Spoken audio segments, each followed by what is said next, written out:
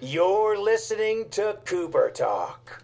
Welcome to Cooper Talk. I'm your host, Steve Cooper, and remember, I'm only as hip as my guests. And I got to tell you something, people. I love when things are like a small world and there's a coincidence. Like that opening bit, that drum solo, and the "You're listening to Cooper Talk." That's a really good friend of mine, Rich Redmond, who's also Jason Aldean's drummer. And when I was doing my research for my episode today, I'm looking through my band's website and then on their Wikipedia page, and I see that Rich played for them, and I was like, how cool is this? Small world. So I texted Rich, and Rich said my guest is like the ultimate frontman, the nicest guy. The whole band's nice. From Lit, my guest is AJ Popoff. How you doing, AJ? Hey, Steve. What's up, dude? That's crazy. What a small world. I know. I said, how do you know him? And he said, no. How do you know Rich? Just from Nashville, just going up to Nashville, and he. Man, I want to say it all started with him playing percussion for my brother Jeremy at the time.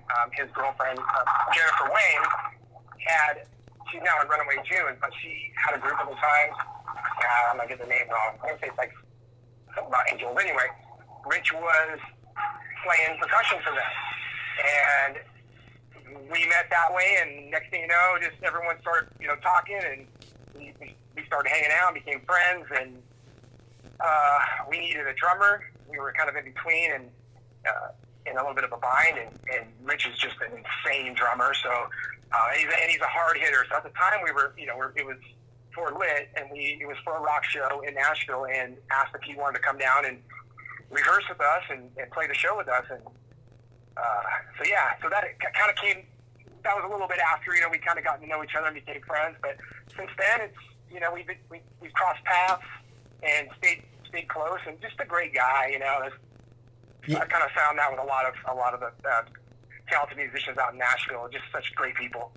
Well, I think it's crazy. I think that's why people go there. It's funny because I met Rich at Lucky Lara's house, Lucky at a party, and me and Rich instantly became friends. And he stayed with me and my wife a few times. And he said, he's been in Nashville so long, but it seems like a lot of people are moving down there. Now, are you going to move there?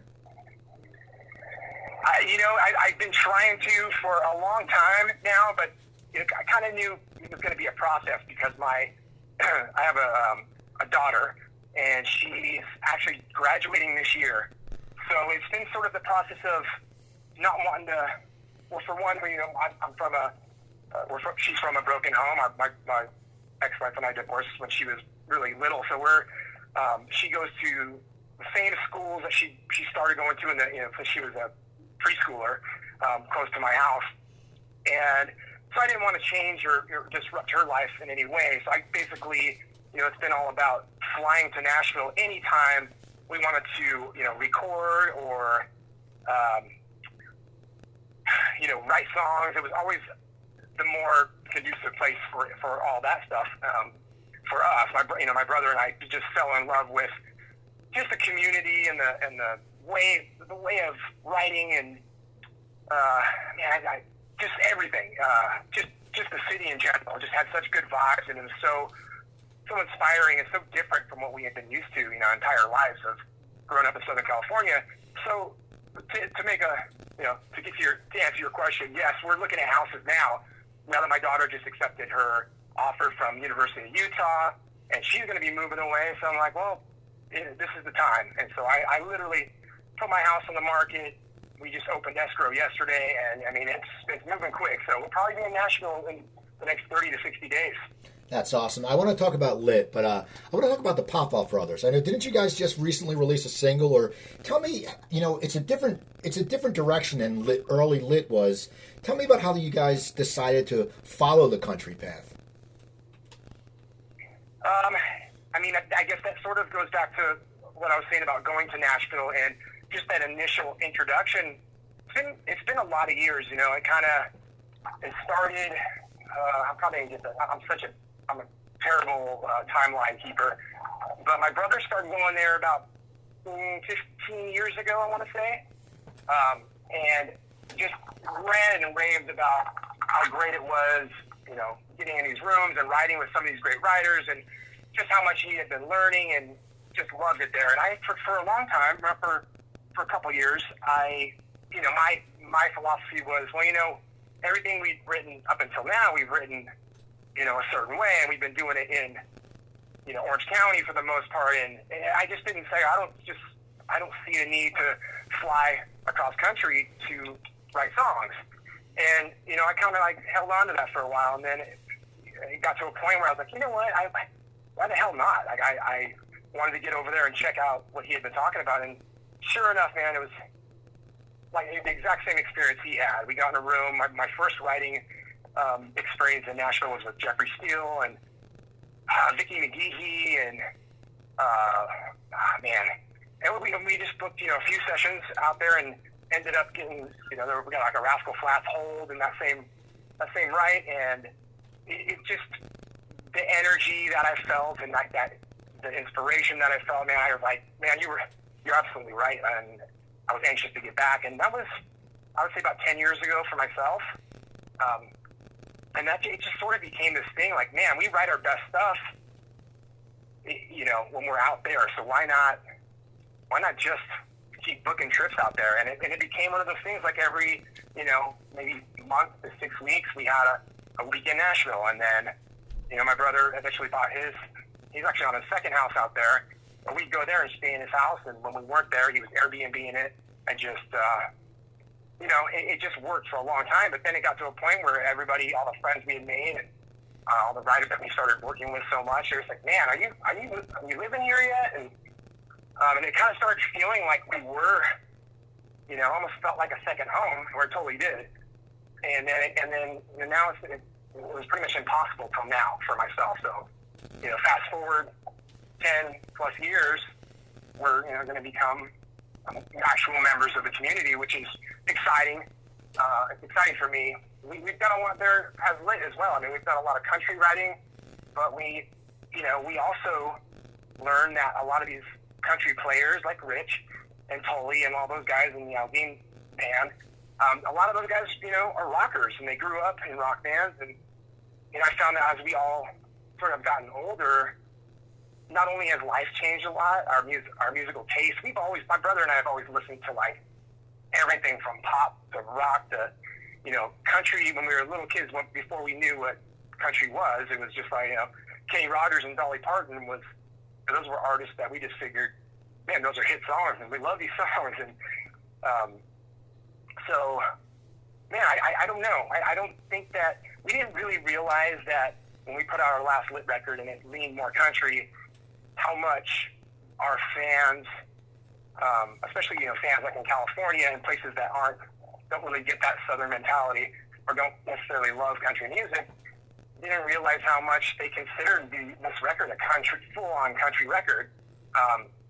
But I understand it, and I think that my brother and I finally, it came up when we put out These Are the Days as Lit, that maybe we should change the name of it. Maybe it's not a Lit record.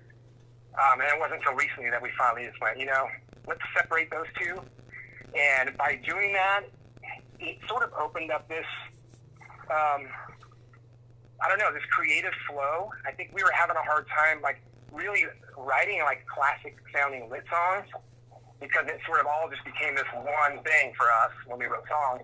And now that we've, gone, this is going to be Pop-Off Brothers, and it's what we love so much about Nashville, and we're going to make this, we're not going to put any boundaries on what we write, and we're going to let Lit live in, Lit land, and let it be.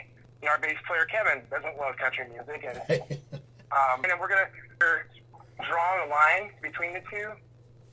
Totally made sense, and it just sort of has opened up the floodgates of nostalgia, and I'm able to revisit the way I was feeling when we, in 1998, when we were writing those songs. And, so we're actually working on new Lit music too. We're writing classic Lit. We got, I just keep on talking. I'm gonna let you talk for a minute. I'm just probably gonna ask the questions I'm gonna try to answer anyway. Oh, no, fine. I was gonna say one thing I've noticed though about country music. You know, when I grew up, like the country music, I whenever Rich is in town, I live outside Philadelphia. We go to see Jason, and we go hang out with Rich backstage, and country music now is very similar to the Southern rock I grew up with, like Molly Hatchet and the Outlaws. It's got a very different feel than what people think country is. Absolutely. I agree. You know, it's funny you say that, because I'm finding that it's almost like, I don't know if you've heard this as well, but like, I hear more and more people these days when they, you know, the haters or people that hear, you know, maybe some of the newer lit stuff or Pop Up Brother stuff, and the first thing out of their mouth is, I hate new country. And it's people that probably don't really like country music anyway, but it's like this cool people that like to rip on any kind of new, you know, evolution of a genre, which rock and roll evolved for many, many, many years. You know what I mean? Like, if you listen to the rock and roll that my parents were playing when we were little kids, you know, it was like Doobie Brothers and, you know, the Eagles, which rode the line between rock and roll and country. But yeah, you know, and then next thing you know, we're listening to heavy metal and Iron Maiden and Judas Priest. You know, we considered that rock, and it was heavy metal, but it wasn't the same rock and roll that our, you know, parents, not that they disliked it, but, you know, I think you gotta allow country.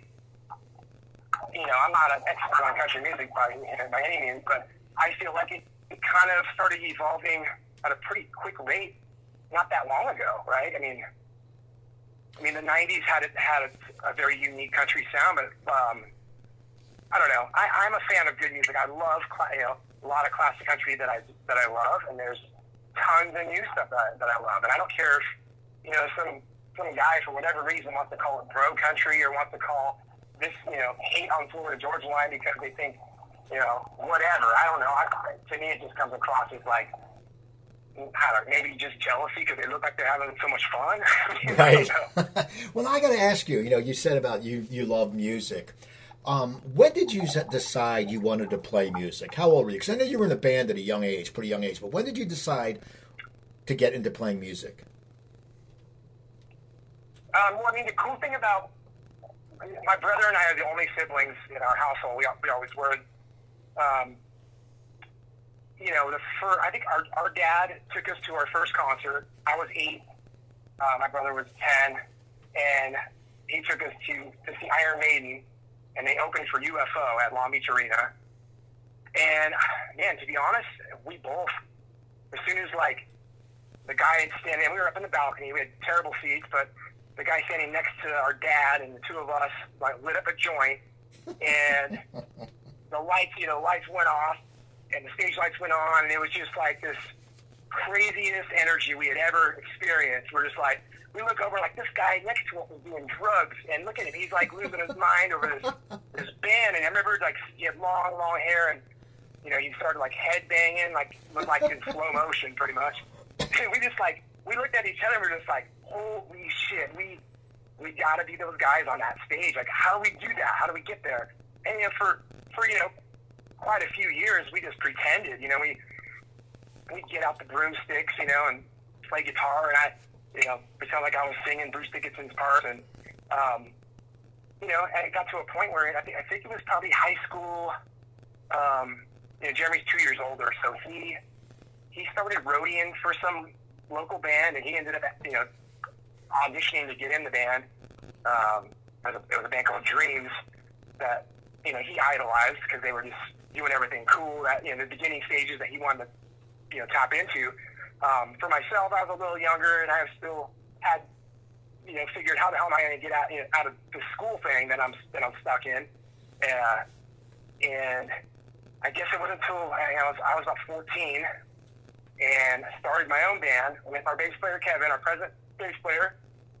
He and I just recruited the coolest looking guy in our school that, you know, to be our singer. And we were just like, all right, cool, man, you look like you should be in a band. And he couldn't really sing, but it was all good. Yeah? And we ended up booking a show. We played our first show at the Troubadour in Hollywood. And I was the drummer and 14, and then it wasn't until we realized, like, man, we're not going to really get anywhere with this configuration, and we need to find another singer. And I had been doing like all the background vocals and stuff after I played drums. And I said, man, I'm going to try it, because I was full of energy at that age, and all I wanted to do was be, you know, I wanted to be that rock star on stage and just be a frontman, like David Lee Roth and all my favorite frontmen. So I was like, man, I love playing drums, but I want to just have freedom on that stage, you know. And so at 16, we got Big Al, our drummer that was in the band until he passed away, bless his heart. But we started doing shows with me as a singer. Our first show was at Gazzari's on the Strip, and that was the only places really we can get gigs at. These all-age venues were all up in Hollywood. So we built up a following, and started eventually selling out the Roxy, the Whiskey, the Troubadour, Gazzari's, and all these like venues. And it was, once we started playing shows and we started building a following, had crowds coming to see us, it was a done deal.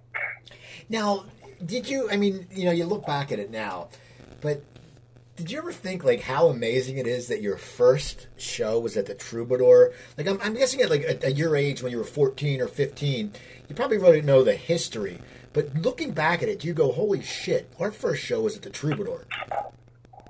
Yeah, it is pretty mind blowing. Like, I literally just got like goosebumps when you said that, because I think I heard something about them closing down. Yeah.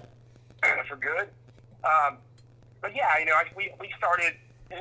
I think probably from the moment we had our gig there, started researching and checking out the bands that had played there and what shows were coming up. And but yeah, I mean, especially looking back, yeah, we were really lucky. I think for the time that we were coming up, to catch, we caught the tail end of that Sunset Strip 80s kind of hairband thing that was going on that was super massive. And it was during a time when, we'd literally go walking up and down Sunset Strip as 14-year-olds and, with a stack of flyers and a bottle of whiskey, and the cops didn't even look twice at us. And we were just like, holy shit, this is true rock and roll shenanigans. Like, we're in it, and all the guys around us look like, they look like the guys we saw on TV. And, it was a lot of hot chicks, and just everything we wanted was right there. We're like, well, shit, this is where we're gonna live. I think we even got a fake, not a fake, but we got a PO box or whatever up in Hollywood, and that was back when bands had hotlines. So people would call the phone number on your flyer, and they could you'd have a voice greeting saying, you've reached the Razzle hotline, whatever, and you tell them your show's coming up, and that was your social media, I suppose. But yeah, I mean, it's just that was our school of how to promote our band and street market and network and get us to where we eventually got, where we had management. And thank God, we kind of laughed. We got so close to getting a record deal back then as kids, and with that band, that if it probably we would have been like in heaven at the time, but it would have destroyed our career. You know what I mean?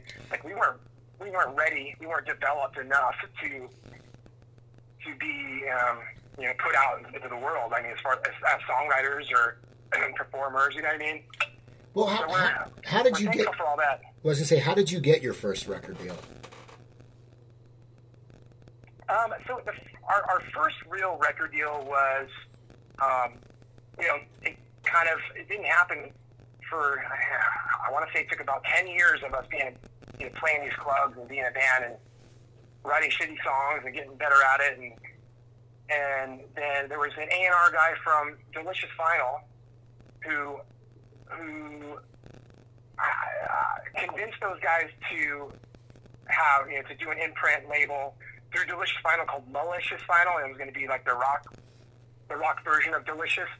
And, they signed bands like Slow Burn, and they had, I'm spacing on all the names of the bands. But they had a lot of rap bands like Master P and Tone Loc. And so they ended up signing us. I think it was 96, maybe 97. Could have been one of those years, but and we put out a record with them, Tripping Like Fantastic, and eventually, I think we just sort of. I'm a big fan of like not really rushing things. We like to outgrow our space and try and bring people along or acknowledge people that were part of the process, and they definitely were, and they got us to our the next level, and then so we started playing as we got a little older. We started playing some venues down in Orange County and and building a following down this way. As well, and this girl, you probably know, she's super famous now, but Stacy Ferguson, and at the time she was in a band called Wild Orchid. She started coming to see us play in Orange County, and went back and told her A&R guy Ron Fair, who has signed her to Black Eyed Peas, which she's known as Fergie at that point. And was responsible for signing Christina Aguilera. And anyway, long story short, talked him into coming and checking us out. So you got to come see these guys; they're great. And he, very eccentric guy, super smart, great producer.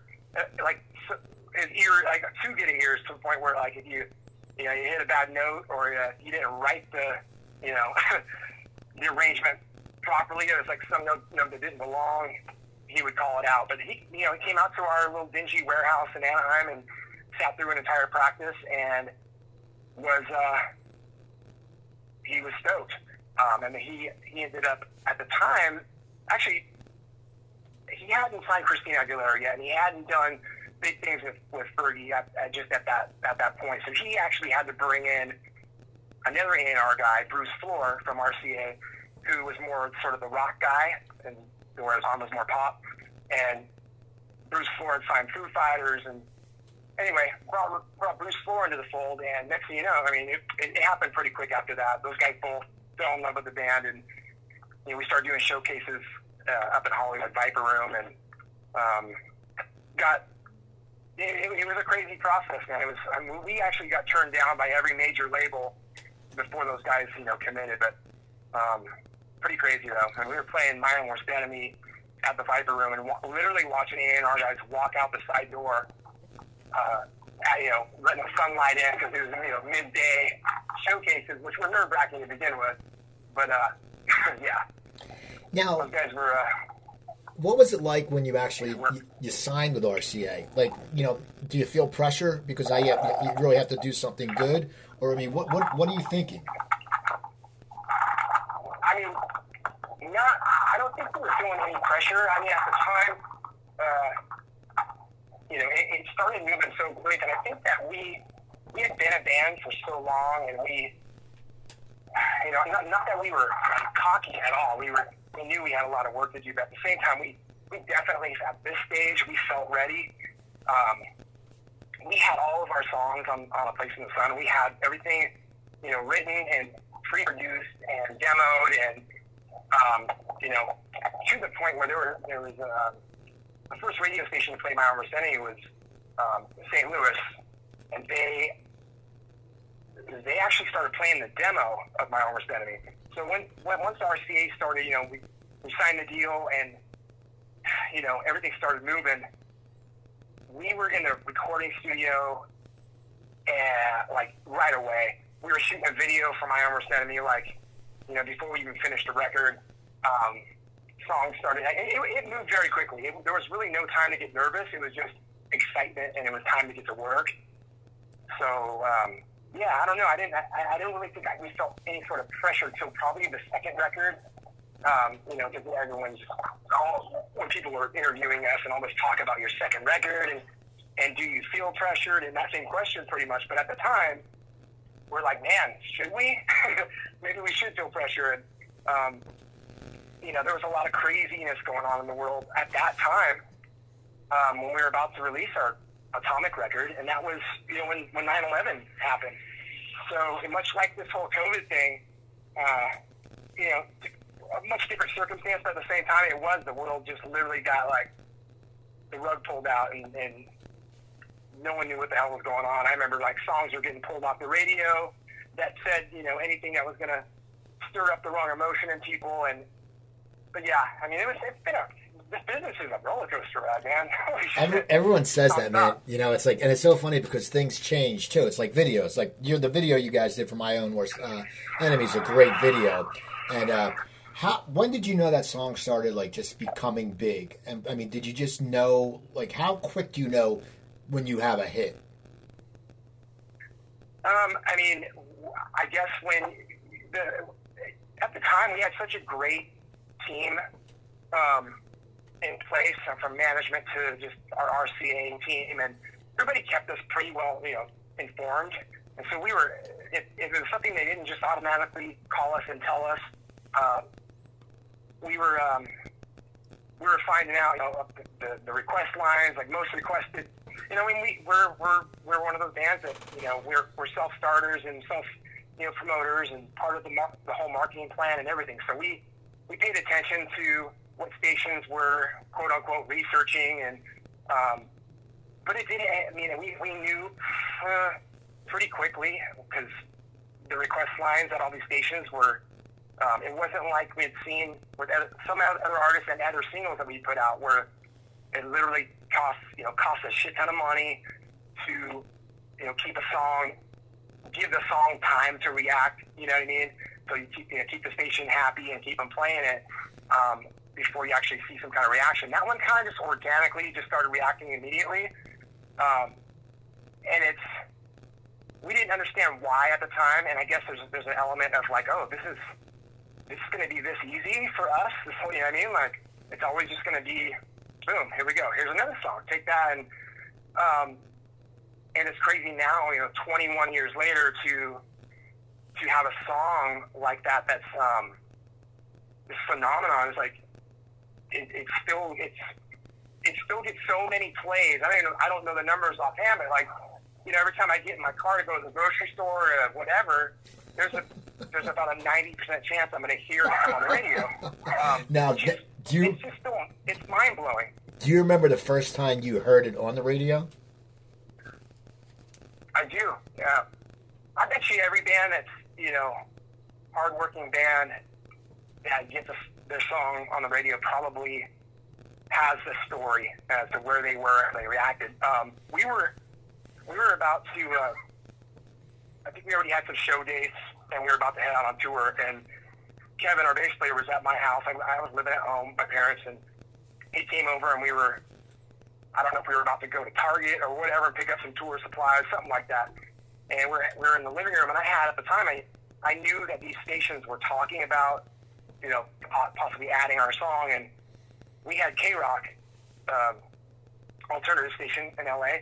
We had that on in my living room, and we weren't expecting to hear it. And sure enough, man, we're about to leave, and I heard one of their, you know, radio stations have their new music commercial, and a new music commercial came on, and it was playing, you know, songs from so-and-so. It plays like a couple second clip, and then it came, and it said "Lit," and it played a little clip of the song, and I'm like, oh my God, my heart dropped, and the next song that came on was our song, and Kevin and I like look at each other and like literally like tears welled up, and we were like hugging each other. It was like, you know, that movie, That Thing You Do. It was much like that, like just, you know, overwhelming. I felt like a little girl.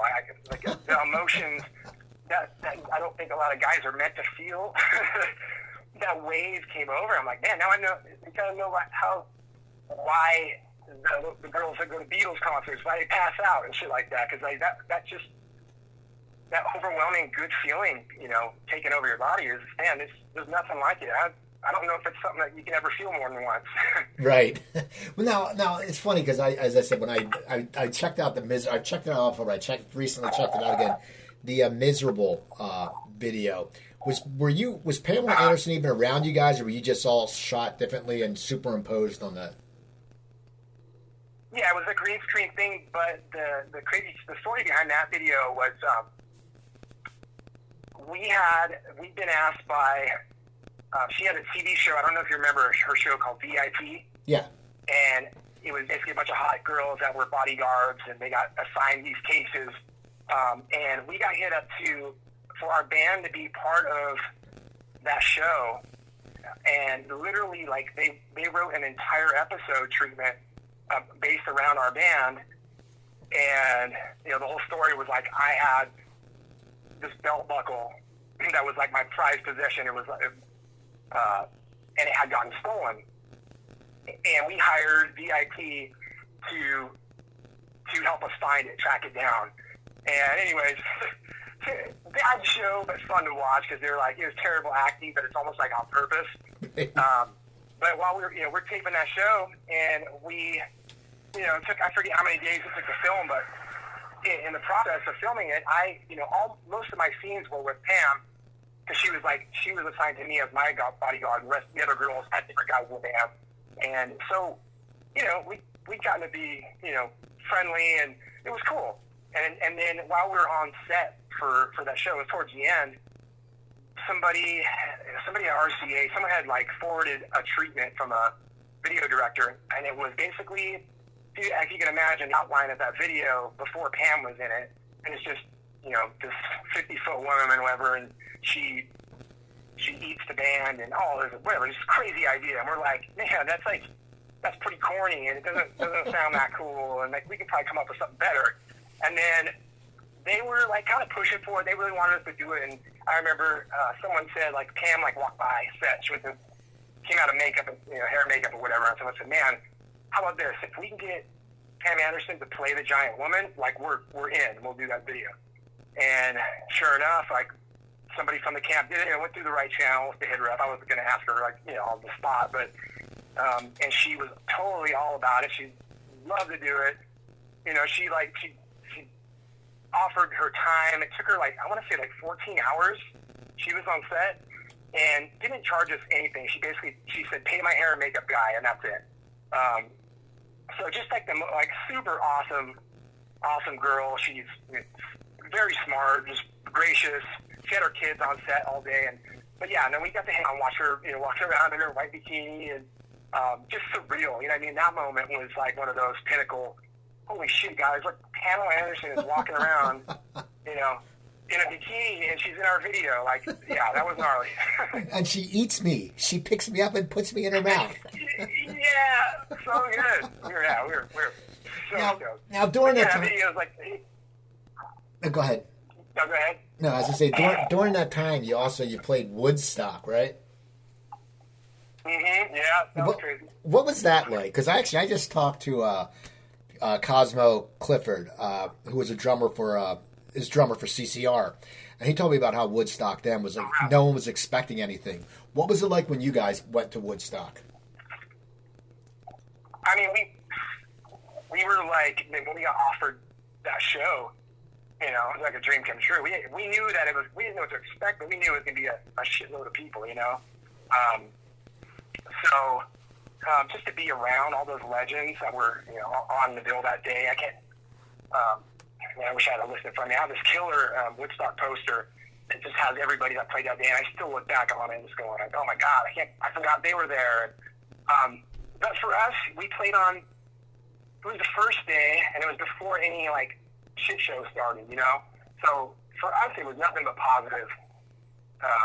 Massive crowd, and just pay-per-view was there, and that was always nerve-wracking. I always hated I love playing in front of big crowds, but I've always been there's something about being in we did a lot of late-night television shows, and anytime you put a camera between me and the audience where I'm connecting, it's always made me really nervous. So, that was, I remember that day just being there's a picture of me on the side of that massive stage, and right before I hit, I never get nervous or stuff, and I just had this man, you just need to relax.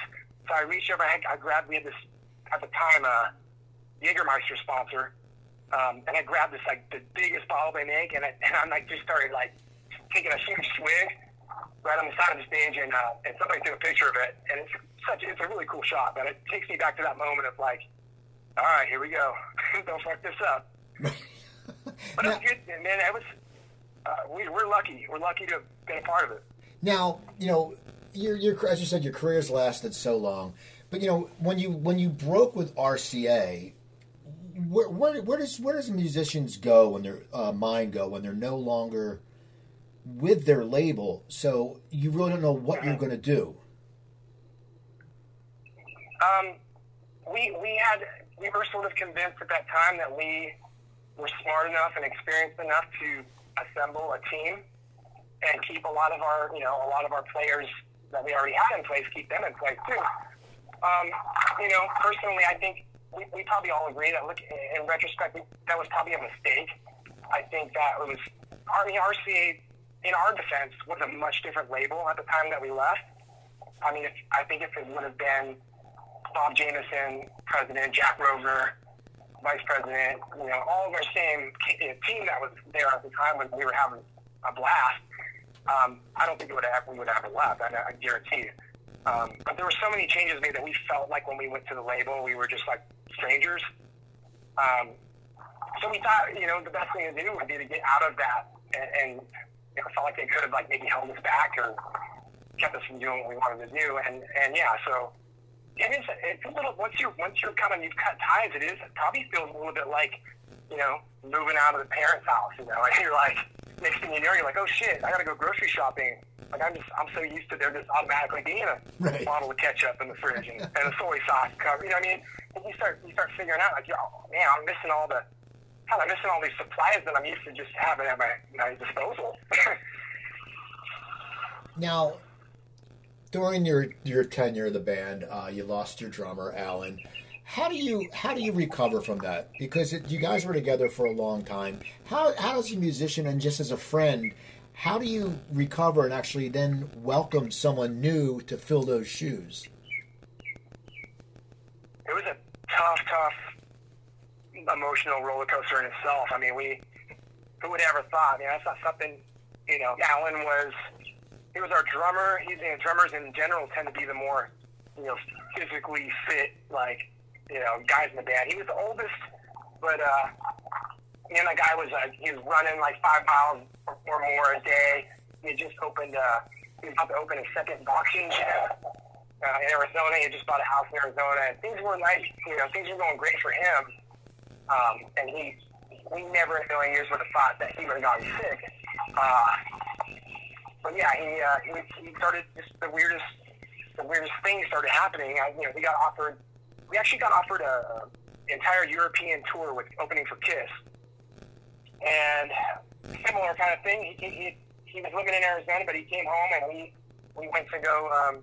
Everyone was going and getting their supplies from Walmart or Target or whatnot, and he was getting lost, and he was very disoriented, and he just got really scared. So we ended up taking him to the hospital. He had diagnosed with brain cancer, and it was gnarly. We played some shows.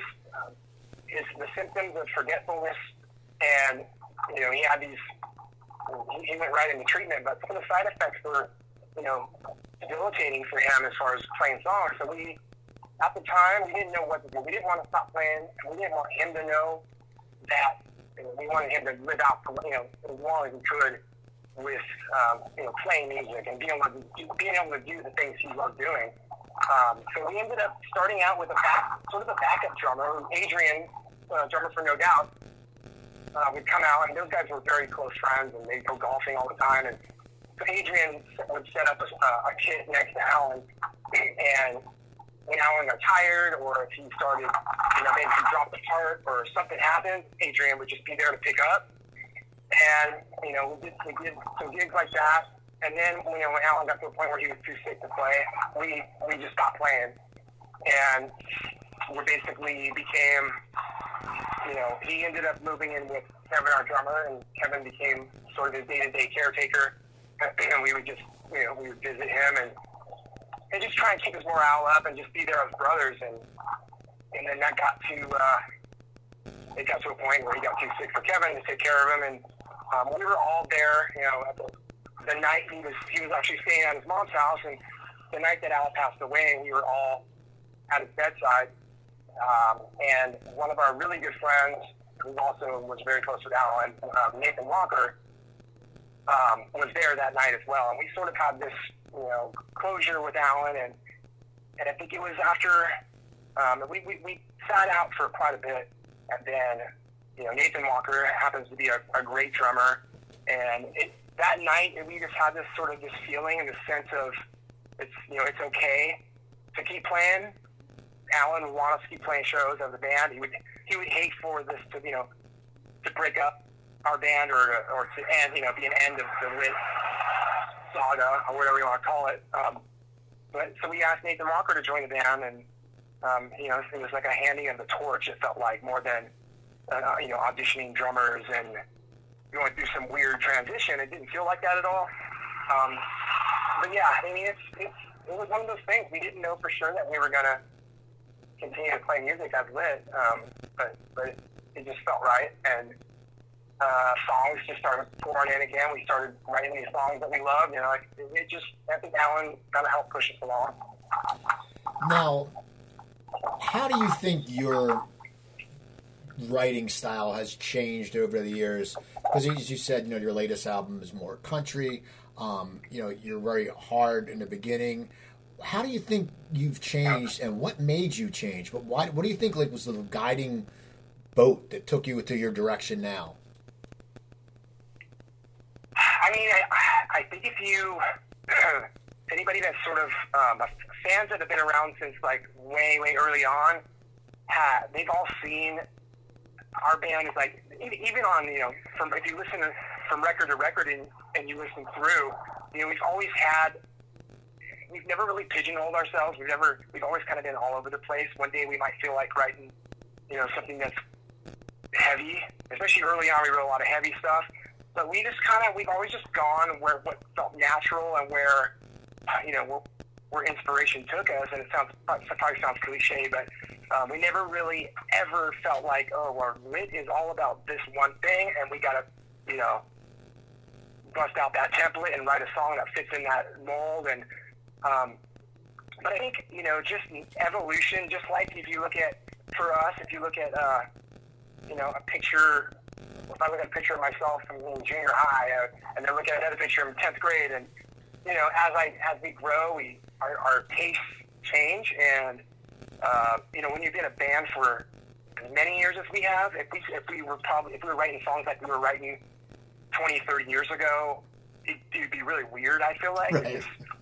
We've all had kids, and we've gotten married, we've gotten divorced. My brother and I have each gone through divorce, and there's just so many things that, you go through in life that, kind of changes the way you look at things. So I think indirectly it's going to, or very directly, I should say, when you're writing a song, the underlying theme is we still love to, hang out with our friends. We love to drink. We love to, we love to have a good time. And but I think that the only difference is now we like to do that sometimes, and our kids are there, and we like to do that with our neighbors, and and we're barbecuing, and we're still doing it. We're still drinking, and we're still having a good time. But it's not the same kind of craziness that we were living when we were in our early 20s. So now the songs maybe have a little more depth to them, and the appeal of a lot of the country songs, and even like classic rock, and just finding myself digging, even going backwards in time and appreciating music that I didn't when I was younger. And now I understand what that writer was trying to say, and so yeah, I mean, maturity, and still an element of immaturity, and just enough maturity that we want to say more, Now, what and be honest, don't feel like you can't answer this any certain way. So, because what makes you a good frontman? Because you're a very good frontman, but how does someone become a good frontman? Because it's not like you take a class at community college, like, hey, how to become a frontman. What makes you a good frontman? I don't know. I mean, I honestly feel like, if I'm being honest with myself and with you, I would say that I've gone through phases of being a great frontman and being a shitty frontman. I think a lot of it has to do with, the way the talks you have with yourself. It's almost like Dirk Diggler in Boogie Nights. Right. I think that if you're having a rough go, whether it's like, you know, I find like if I'm going through a period of time where maybe some writer's block, or maybe for whatever reason my confidence levels are down, then I'm going to be, you know, I'm not going to be a great frontman. But there's ways, I've learned, you know, over the years that there's ways that I can like sort of trick myself and pull my head out of my ass and put on a great show. But I do think for me, it's having like role models, idols. I would say it wouldn't be a mentor if you never got to like ask them questions and hang out with them. But you know, I would literally, there was nights where on the tour bus, I would about an hour before the show, I would throw on old Van Halen videos. Literally, I would take lines that David Lee Roth would say to the crowd, and I would steal them. I would literally repeat lines that David Lee Roth said and just use them in context with the night, you know, that night show. And it, like, everything that I'm not saying like, you know, the entire show, but I would take a couple highlight moments from a Van Halen concert and go, you know, I'm going to make this my own and use it tonight. And they were always the best moments of the night. So I think just, we grew up on during an era where not only was there no social media, there was no, there was no, it was all mystique. You know what I mean? No one knew the real story about their favorite frontman or their favorite, you know, rock star. So you can kind of be whatever you want to be on stage. So I think I would just take elements of like, you know, the fantasy of being a rock star, and I would just, you know, I still do it. I become, people that know me really well on a daily basis in my personal life, if their minds are like blown by how different I am on stage than I am in real life. I'm you know, for the most part, people that know me know I'm kind of soft spoken usually. I'm kind of shy, a little. I'm not like, if you just met me on the street and didn't know I was a singer, you probably wouldn't like guess, or you wouldn't say like this guy would make a great frontman. So I think I use the stage to live out that thing that I've always wanted to be, and I get to be that on stage. And when I'm not, that's not me. It's a trip. Now, what is it like to just look back and sit there and go, you know, My Own Worst Enemy? Everybody knows that song. Like, do you ever sit there and you say, I mean, at one point you probably sit there and go, oh, I'm going to hear it again. Like, you know, I have a 90% chance to hear it. But the other thing, you know, it must be amazing. But did you ever just think, like, have you ever just walked through a mall or something or wherever and you hear that song and you're just saying to yourself, that's me singing, man. That's my band. I mean, does that happen to musicians? Yeah, it does. It trips me out. Like, it's, man, grateful isn't even it's more than that. I can't even think of the word I would use, but it's, man, lucky. I feel very, very, very fortunate to, you know, there's a lot of my favorite music that never even got played on the radio. A lot of these songs that, you know, friends have written, that I listen to, and it blows my mind, because I'm like, man, I feel like this song is 20 times the song My Own Worst Enemy is. Like, why, like, how and why. And the crazy thing is, man, it's like, it's hard, really, still. I mean, do I think it's a good song? Yes. So we didn't know when we wrote it that it was going to be like the smash, that we didn't think it was a smash or anything. Nothing was obvious to us.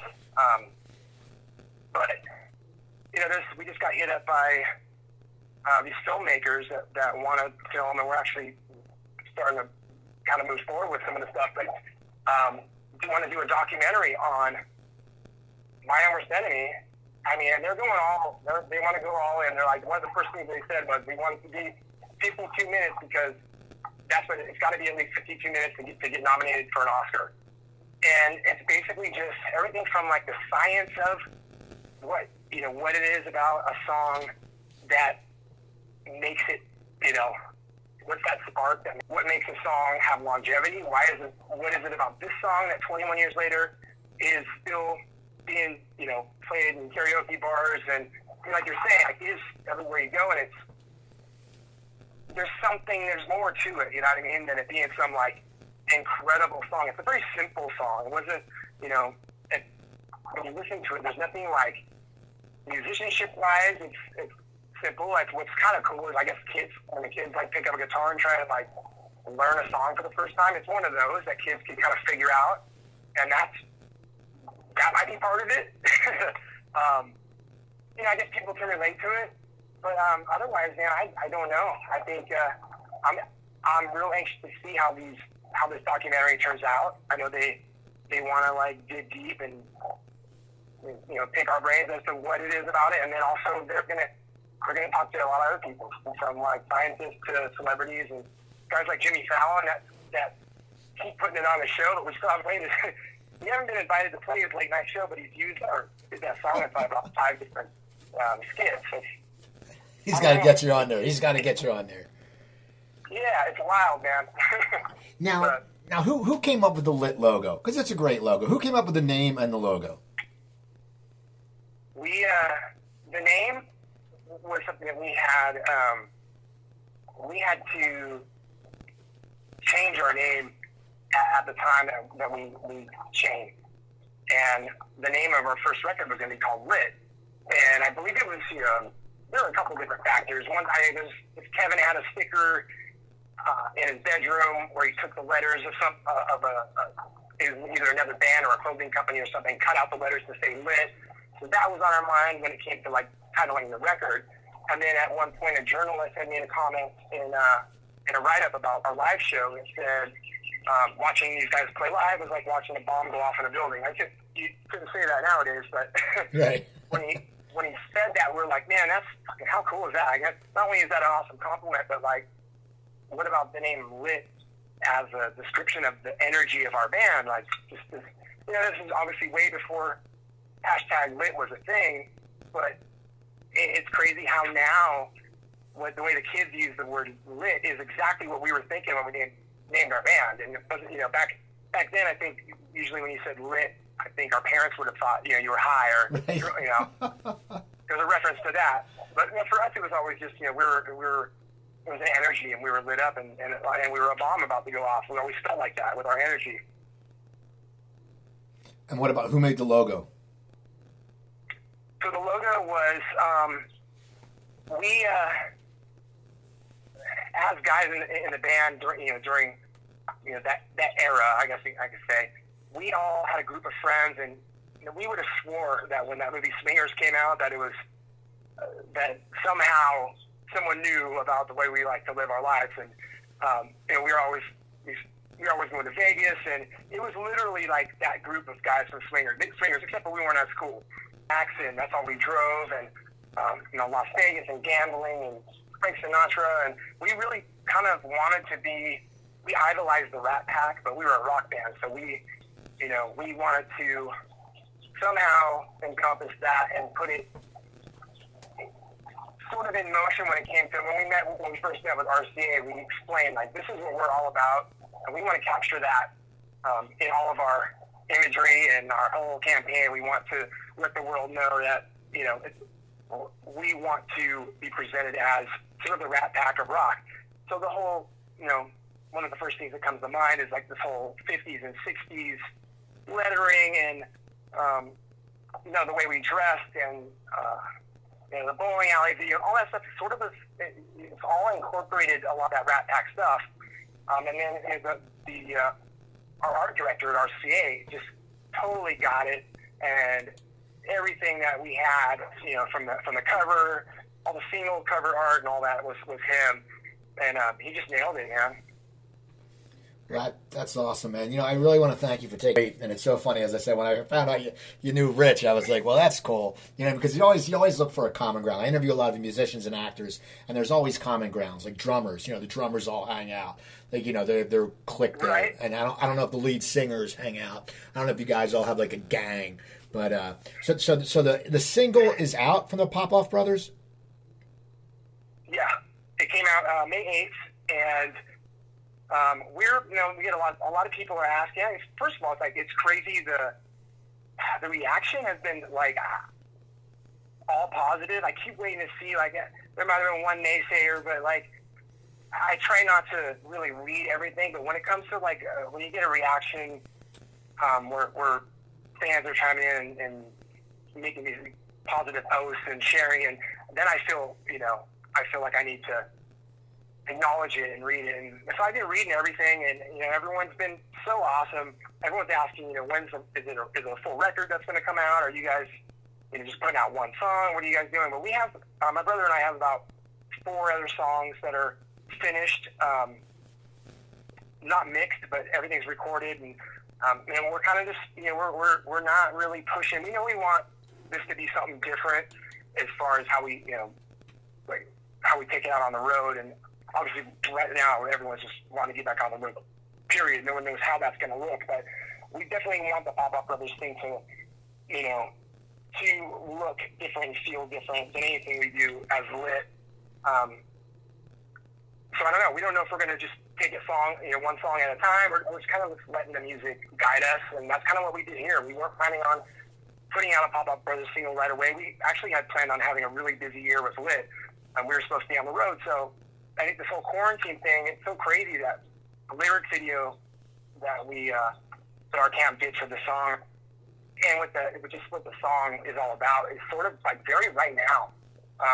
And we didn't realize it until we started listening through these songs again. Why don't we release Pop Off Brothers now? We have this downtime, and this summer is going to be really weird for a lot of people. But at the same time, it's I'm starting to notice kids in the front yard with slip and slides and all the shit we were doing in the '80s that I haven't seen any of these neighbor kids do ever. Right. So the fact that families are having to stay home, and they're having to get sort of keep the summer feel in their front and backyards, it actually feels more like summertime than it has in a lot of years. So, yeah, man, I think it just everything feels good right now with that song and with what's going on. If there's such thing as a good feeling. Well, that's awesome. Now, I know the website for Lit is Lit Band. Are you on Twitter or Instagram, or the Pop Off Brothers on there, or what's going on? Yeah, it's not it's just Pop Off Brothers. We're on Instagram and Facebook. We're not big Twitter users, so we haven't really done the Twitter yet. But yeah, the website, it should be, if it's not up now, it's going to be launched soon. PopOffBrothers.com, I believe. But yeah, we're just kind of rolling it out, and we didn't put a whole lot of time into overthinking anything. We're just kind of, as we feel it, we just roll it. But we have a great team right now as well. Gabe Rose is our manager, and those guys are they're constantly thinking, even during this quarantine, which I love. So I think we're in a lucky spot again, and everything feels good, considering. Well, that's awesome, man. I want to thank you for coming on. People, go look up the Pop Off Brothers, look up Lit, go to their website, buy their albums, buy their merch. They have very cool merch on the Lit website. They have some cool T-shirts on sale for $9.99. Go to my website, coopertalk.net. You can find over 790 episodes. Email me, cooper@coopertalk.net. Twitter is at CooperTalk, actually. At Instagram, it's at CooperTalk1. And I started a new page on Facebook, Cooper Talk Radio. So go like it. Anyway, so check out Lit. Thank you, AJ. I'm Steve Cooper. I'm only as hip as my guests. Don't forget, drink your water, eat your vegetables, take your vitamins, and I'll talk to you guys next time.